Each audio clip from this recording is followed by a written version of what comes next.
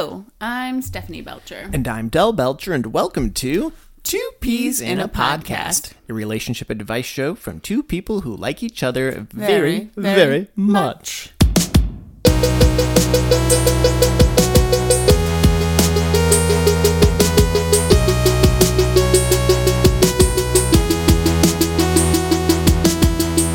Stephanie. Delbert. How you doing? You always ask me how I'm doing, so I wanted to beat you to the punch. How are you? I don't have feelings, just thoughts, so I just exist. What? I don't know what to do with that. No, what did someone say to me? Someone that we know that's in counseling is like, oh, you just make logic out of all of your feelings. That's what you do. I think there's a clinical thing for that. I don't know. Huh. Well, you're looking very good. So I was offended and felt angry, but I turned it into logic and punched her in the face. I'm just kidding. Oh, that was good. But you're looking good. Yeah, so you are pregnant. You are great with child, like Mary in the Bible. So I'm 38 weeks pregnant. 39 as time of 38. release. Time of release of this podcast. Oh, yeah. By the time this comes out, I'll be 39, and 25-something% of women give birth by the end of week 38. I think it is. That's the running percentage. We could have a baby right now. When this No, airs. didn't have. I was like, and paused. Are you feeling contractions in this moment? In this moment, I am feeling contractions. You are? Well, I hope you're okay. Are you feeling nauseous? Are they back contractions? All I know is that I'm feeling real fat and plump and just ready to pop. I'm feeling, you know what? I'm feeling tired. I'm feeling big and just ready to go. So the interesting thing that I found about being pregnant, and because I work for a place that has a lot of people, is that the more pregnant I become, the more people like to speak to me about my body and my pregnancy and how I'm doing. Well, I feel like pregnancy is a double-edged sword because on one edge, you can literally rob a bank and no one would do anything.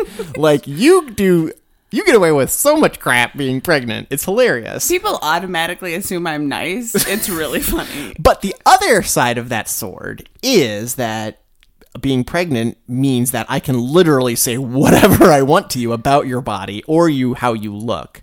Which is I thought it was funny because that's why I was saying, like, if you had embraced somehow the twisted stuff people say to you, it would just sound so messed up. Well, and so I've had a lot of my friends get pregnant. I've seen a lot of pregnant women in the workforce. And so I feel like going into it, I knew that people say things to you and people say really offensive things. And people make comments about your body that whatever. So I feel like I've done a really good job of taking everything with a grain of salt. Just let it roll. I don't think most people are trying to be deliberately mean. I don't think that. I personally don't feel that anyone's trying to be malicious. No. But just because you're not being malicious doesn't mean you can say whatever you want. But because the stuff is really weird and not something you'd say to, like, anyone in a normal situation. But I had the first time where I was offended. Most of the time I'm like, oh, well, whatever. However, I was at work and there was this woman who I don't know. And I was getting on the elevator, and this woman looks at me and says, I don't see you for months, and now I see you, and you're big and fat and huge and pregnant. Oh, that's so cringy. So cringy. It was a long ride to the 10th floor, let me tell you. Because I hadn't been sleeping well, and I've had Braxton Hicks for 3 days, and so my mood was... For those that don't know, Braxton Hicks are contractions that aren't really contractions. And so, like, I'm healthy, I'm good, I'm happy with my life, but you get a little bit tired. So I think normally I would have tried to make a joke or play it off, but I was so tired that she and I just rode in silence for 10 floors. Steph, I know you'd love unsolicited advice, so here it comes. Next time someone says something like that to you, you should, Chris Farley style, just embrace it and be like, oh yeah, I'm fat, I'm so fat, you're right, look at my belly, oh yeah. I just didn't know what to do with it. I was like, wow, big and fat and huge and pregnant. I'm big and fat and huge. You're right, lady I don't know or ever talk to. That being said, overall, most people are really good, and pregnancy overall has been decent. Yeah, you're doing pretty good. It's been on and off. It's been on and off. So, this is Two Peas in a Podcast. It's a relationship show from two people that like each other very, very much. The first part of our podcast is P's and Q's, where we take a question from you, our pod squad, and talk about it. And then the second part is The Split, where we take a relationship article torn from the headlines and talk about it. And so here is that first part, the P's and Q's, where we get that question from our friends at the pod squad. And I think we got a good one. Normally we do stuff that's like relationship, like lover, dating, relationship. This one is a little different. It's kind of moving to the workplace relationships. And I think you're going to have some great input.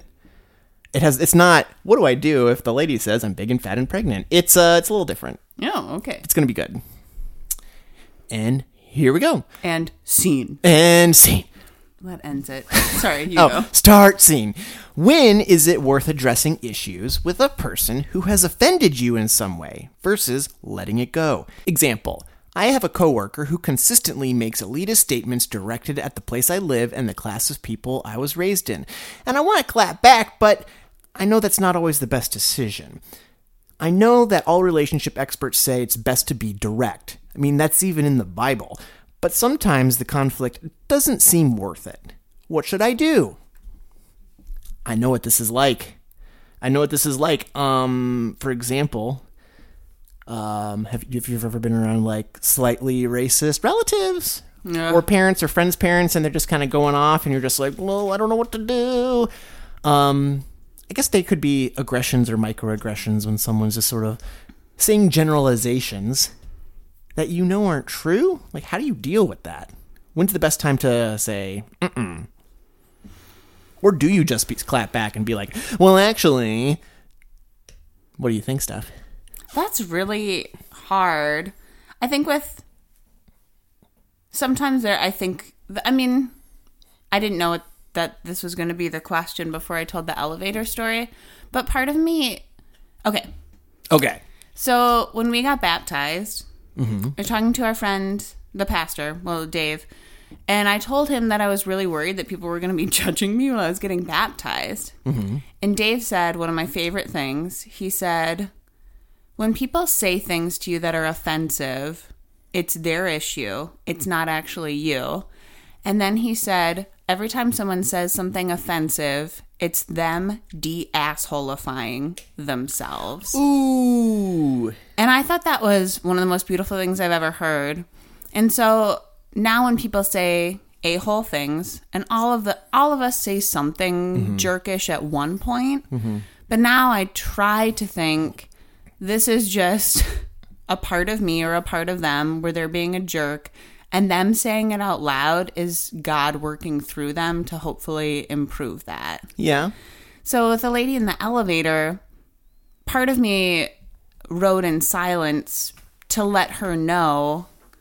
Like, she had to ride for 10 floors. She said that to me. She had to ride for 10 floors knowing she said that. Mm-hmm. And, there's nothing I needed to say in that moment because I let the awkwardness of it sit there. And if she didn't feel that, I'd be very surprised. Yeah, and I think what I'd add to that is that you don't have a responsibility to change their mind. You do have a responsibility, I feel, as a person to not be an asshole back to them. I agree with But you. I think that you don't have a responsibility to make them feel better about them knowing that they said something stupid. Like, you don't have to be like, oh, you don't have to play along. You don't have to be like, oh, yeah, you're right. Ha, ha, ha. Just to, make it not awkward. You don't have to placate them for it to not be awkward. But you shouldn't be mean back. But I would say that what you did in that tactic is really good. And maybe in this situation, the silence of, I've been in work situations where a boss will say, some of these people are blah, blah, blah, right? And you're just kind of like, and you just don't say anything, and it's like, oh, well, maybe not everyone agrees with me in this room, and maybe I am wrong, as opposed to being like, well, actually, because while you might be correct, doesn't science prove that trying to correct someone actually doesn't do anything most of the time? Well, I think there's a few things that you could do. So if this is someone this is a lady I see in the elevator once every few months, so whatever. Say you saw her every day. But you're talking about someone you see every day. I think the first thing I would do is try to reframe it in my head to understand that, not that you aren't doing this already, but understand that it's their issue. They're the jerk. They're being an a-hole. And generally, most of our insecurities come out in sentences like that. Like people that make fun of people that are overweight are really just insecure about ever becoming big. And people that are insecure about that make comments about being elitist are probably insecure about losing all their money and status. So this is probably coming from a place of fear. And so like trying to view that coworker as someone that's scared and their statements are actually coming from a place where they feel powerless will probably give you a moment of needed empathy. Yeah. And yes. And what I would That's do. step one. That's I think step one. there's more The steps. second one is because there are situations where it can keep happening and it can gets feel annoying. Well, it can feel annoying, and if it's in this question, the question asker says like about the status in the class that I grew up in. Yeah. So that is personal. And so what I have done in the past and what I would do in that situation is if it keeps happening, I would say one-on-one, like not make a big deal of it, not set up a meeting on the calendar, but just being like, and like I've literally done this with bosses before. I'm just like, hey, I know you said this. I just want to let you know. I'm not saying that you're wrong or right or anything. I'm just saying that this is my experience in that situation, and what you said like hurt my feelings, and I didn't appreciate that. And oh, okay, cool, sorry, move on. And if you have a good manager, good people can still say stupid stuff. Yeah, I've said stupid stuff. And that's why there's human resources if it doesn't work out. But if it does, hopefully you have a good manager, then it'll move on. Like I had a boss mention something about my weight. I'm not super overweight. But And even if you were, no one has a right to make comments about your body, and there's nothing wrong with being overweight. Right. I'm not overweight. I mean, on the BMI, I'm on the obese scale, but like, yeah, even if I was, who cares? And my boss had mentioned something about that, and like had done a couple other times about me like working out or getting fit or whatever. And I have struggled with my weight for a long, long time, and I did. Like, right after that happened, like, my boss went to their office, I went in there, I was like, hey, you said this, and then you said it a couple other times, like, that's something I actually struggle with, and it really hurt my feelings, and, like, I know you may have thought of it was a funny or a joke, fine, cool, but that doesn't make me feel good, and, like, I want to work in an environment where I can, feel secure, and this boss said, like, oh, sorry, and has never brought it up again, and that was cool. Like, that was nice to see. It was unfortunate that they said the thing, but sometimes we need to de-escalify ourselves, and then you can address it. If it's getting to that point where it's making you unable to work and feel comfortable at work, you do need to say something about it. I agree with you, and I think if you're, I think you can always try an indirect approach and then a direct approach, depending on the frequency of it and the topic, because this isn't... You kind of are on being elite and making comments like that is a weird thing. Like if they were making racist comments or sexist comments, that I'd probably escalate quickly. Yeah. This is kind of one of those topics that's like on the borderline of annoying and... It's just like douchey and stupid. Yeah, but I think there's two other tactics you could try before you escalate it to being direct. And I think something that you could try is if you, first of all, like you can ignore it, blah, blah, blah, blah, blah, but I probably wouldn't. I think I would try to reframe it whenever they were negative. If they started making a lot of negative comments about, okay, I grew up a hick. I grew up in a small town and I loved it. And the town we live in now, people like to poop on. And so when they do, I try to say something positive. When people say Jackson, Michigan sucks, I try to say something like, I love it. The roads have gotten a lot better. The hospital system I work for is fantastic. And I think it's great. And so I think when they're being negative, you could try to be positive and say good things about it because that de-escalates them and lets them know that you're not inviting more criticism. Yeah. And it gives them, maybe they don't know anyone from that class personally. And if they can identify you as someone from that, and that you kind of break their idea of what that is, like that might actually be a good thing for them. I know I was homeschooled growing up, and people think homeschoolers are like super weirdos, and I'm not that super weirdo, I don't think. And so when I was able to tell people like, oh, I'm homeschooled. I've been in situations where people have been bashing on homeschooled people. And I say, oh, I was homeschooled all the way through high school. And people say, tell me about that. And I tell them about that. And we've had some really good conversations. And people say like, so you like had grades and stuff? Like, oh yeah, we did everything. I played sports. I went to prom. I did band. I did all that stuff. And I turned out like a normal contributor to society. So there you go. I do think that having not a confrontation, but a conversation, eventually is a good idea. Well, and I think something that Dell is kind of doing with that. So I think, you could escalate it to your boss. You could try to make the conversation positive. You could understand that it's them and not you. I think you could also question them on it indirectly. So the next time they say something, you could say something like, I noticed you make a lot of comments about where I live and where I came from. Can you tell me why you do that? Mm-hmm. And I think the way you bring that up is all in the tone. Oh, yeah. It's all about tone. Because you could do like, I don't get your joke. I don't get it. I don't get it. So I think you could deliver it like, I noticed you make a lot of comments about Jackson and where I grew up. Can you tell me why you do that? And that way, like, maybe they don't even know that they do it, and it gives them a chance to reflect on it. It's what I call intentional dumbness. Is when someone says something, you're like, I don't understand. You do understand. But you say you don't, and it makes people think. You kind of go into it genuine, and can you explain that to me? Can you take that a step further for me? But that's just another way of kind of dealing with it.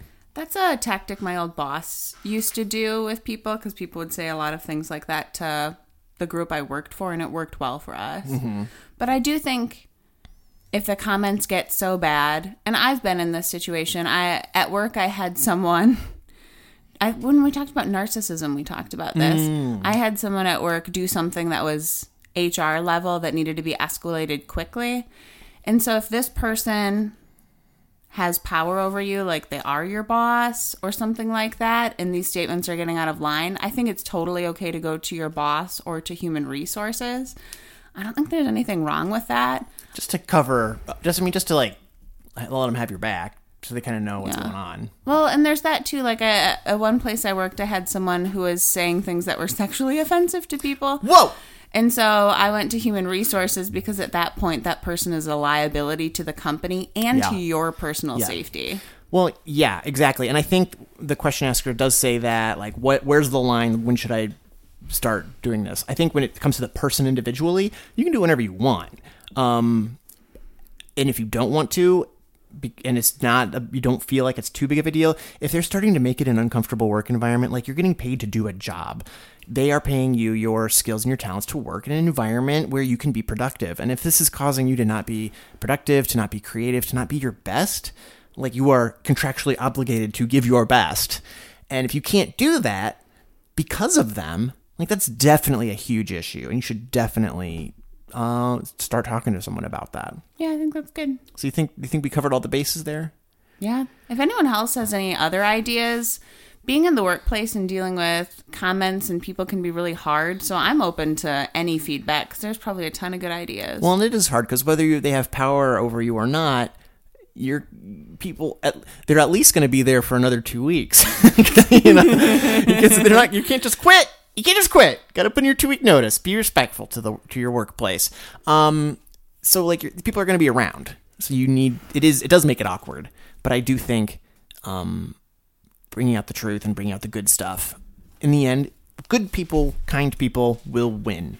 You just have to go about it the right way. And I think we have some things that have worked in our lives for us and our experience, and hopefully they can help you. Yeah. Pick whatever works for you. You do you, boo. You do you. You do you. So hopefully that was helpful. I think it was very much so. And if you have any questions or would like to add to that conversation, wherever we've posted this, whether it's Stitcher or on Facebook or Twitter, let's hear what your advice would be to this situation. When do you draw that line to where you need to talk to the person about them saying dumb stuff to you about your background or other people's backgrounds or culture? Like, where's that line? And we'd love to hear what you have to think about that. So do that at Facebook facebook.com/groups/ppodcast or on our Facebook page at facebook.com/ppodcast. And you can also email us any comments or questions or any other further thoughts you might have on the matter at contactppodcast@gmail.com. So, Stephanie, that brings us to The Split, where we take a relationship article torn from the headlines and talk about it. I'm ready to talk. Oh my gosh, I just realized this. So speaking of elitism, this article is from the Harvard Gazette.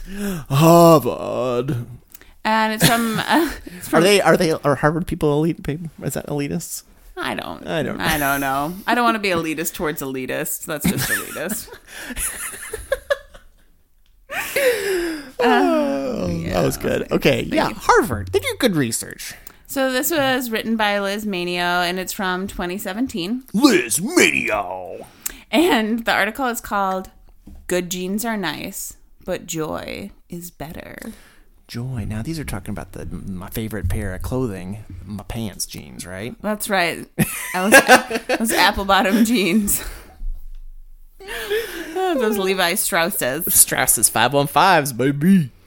So, Harvard. Harvard. No. Say it like a normal person. Harvard. It's pronounced Harvard. Okay, so the research they did was actually really cool and interesting.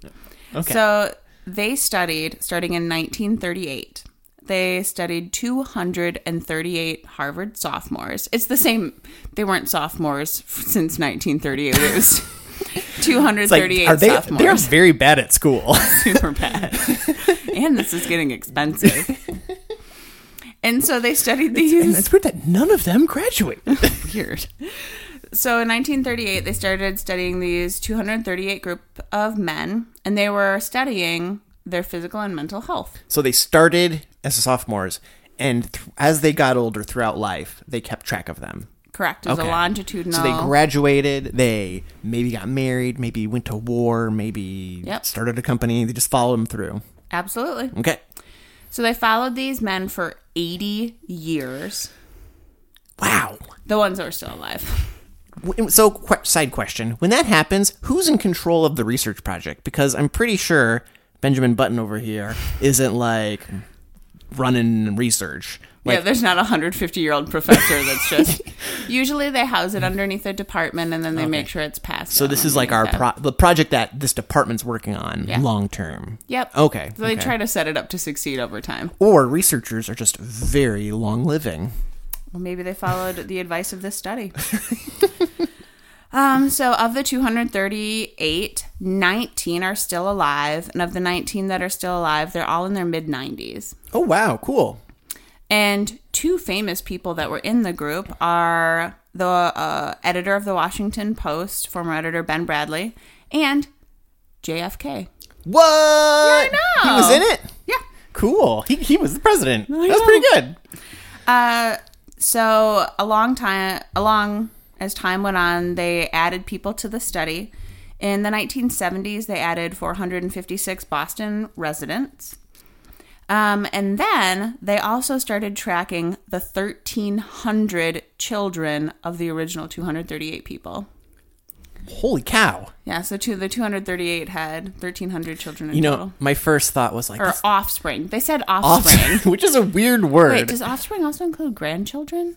Because that would make that number more... Okay, so it's their offspring, not their children. Isn't children offspring, though? I think that's kids. At first, my first thought, it was like, oh, this is a very invasive kind of creepy study. And then I was like, let me check Facebook. And so I think that pretty much any activity I do on my cell phone is probably going to be way more invasive than this study.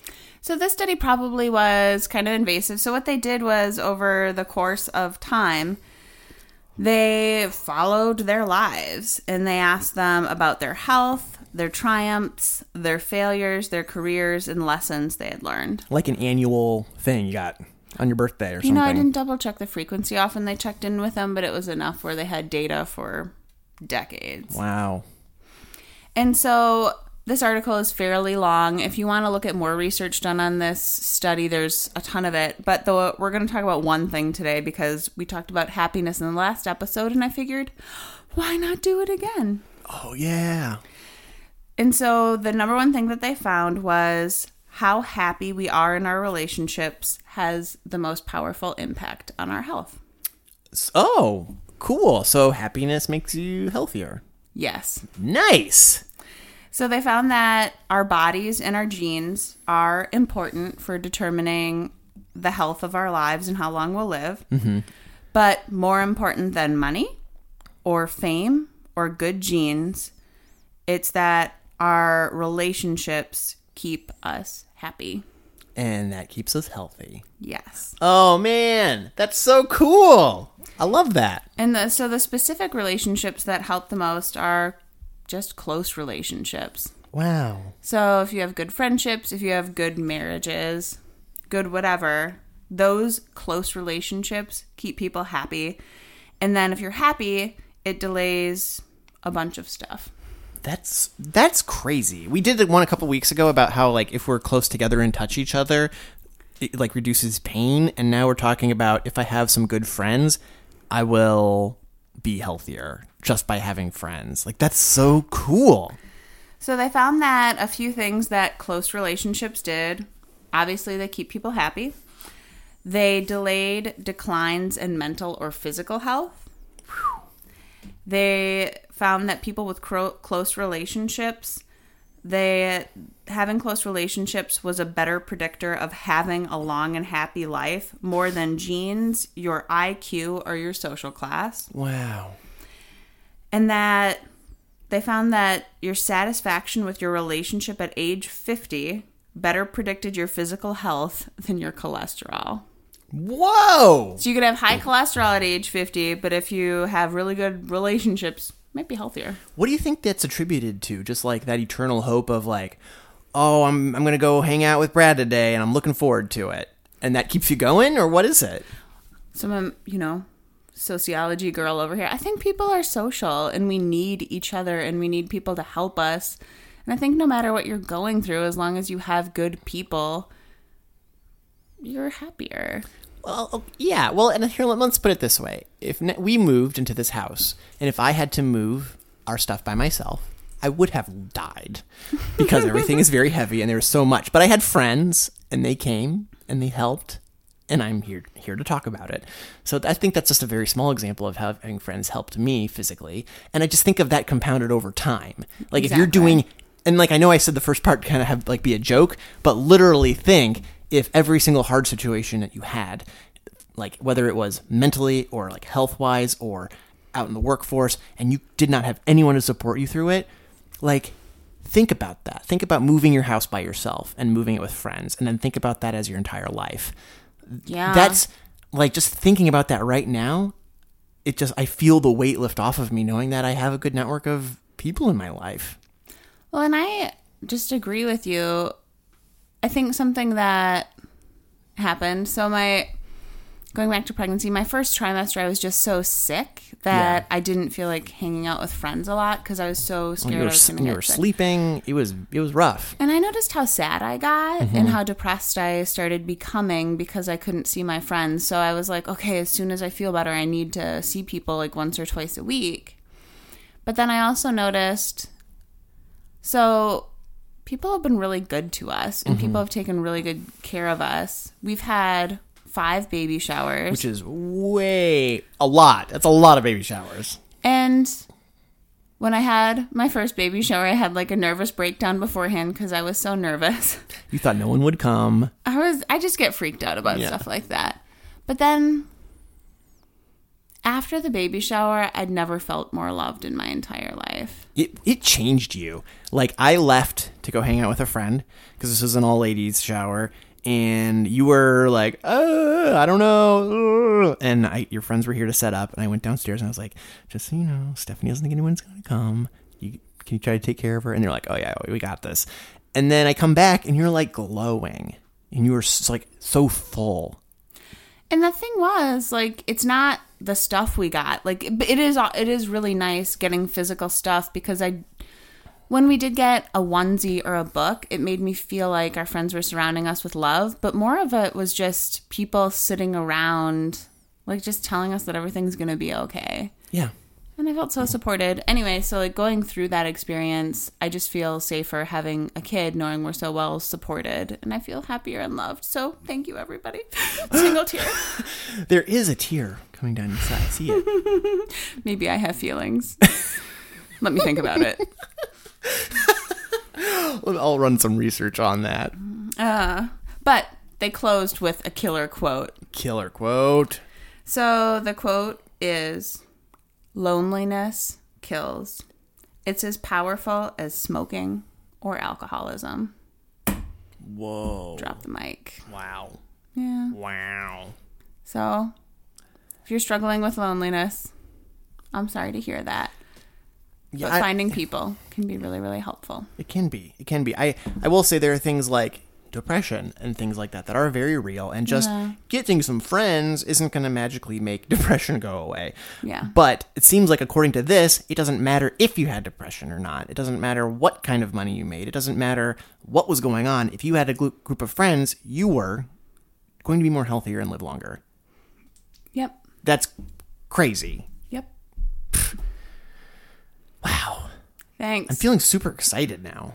Thanks, Harvard. I feel like I should mention it is, a study of a very specific group of people. It's 238 men from a specific, probably social class or something. So, there's some sample issues around that. That being said, I think it's still good stuff. It's a couple hundred people, and even if you're all from the same class, not everyone's going to end up in the same spot. And different people could end up not being happy. Yeah, but overall, close relationships. That's where it's at. That's right. So good. That's so good.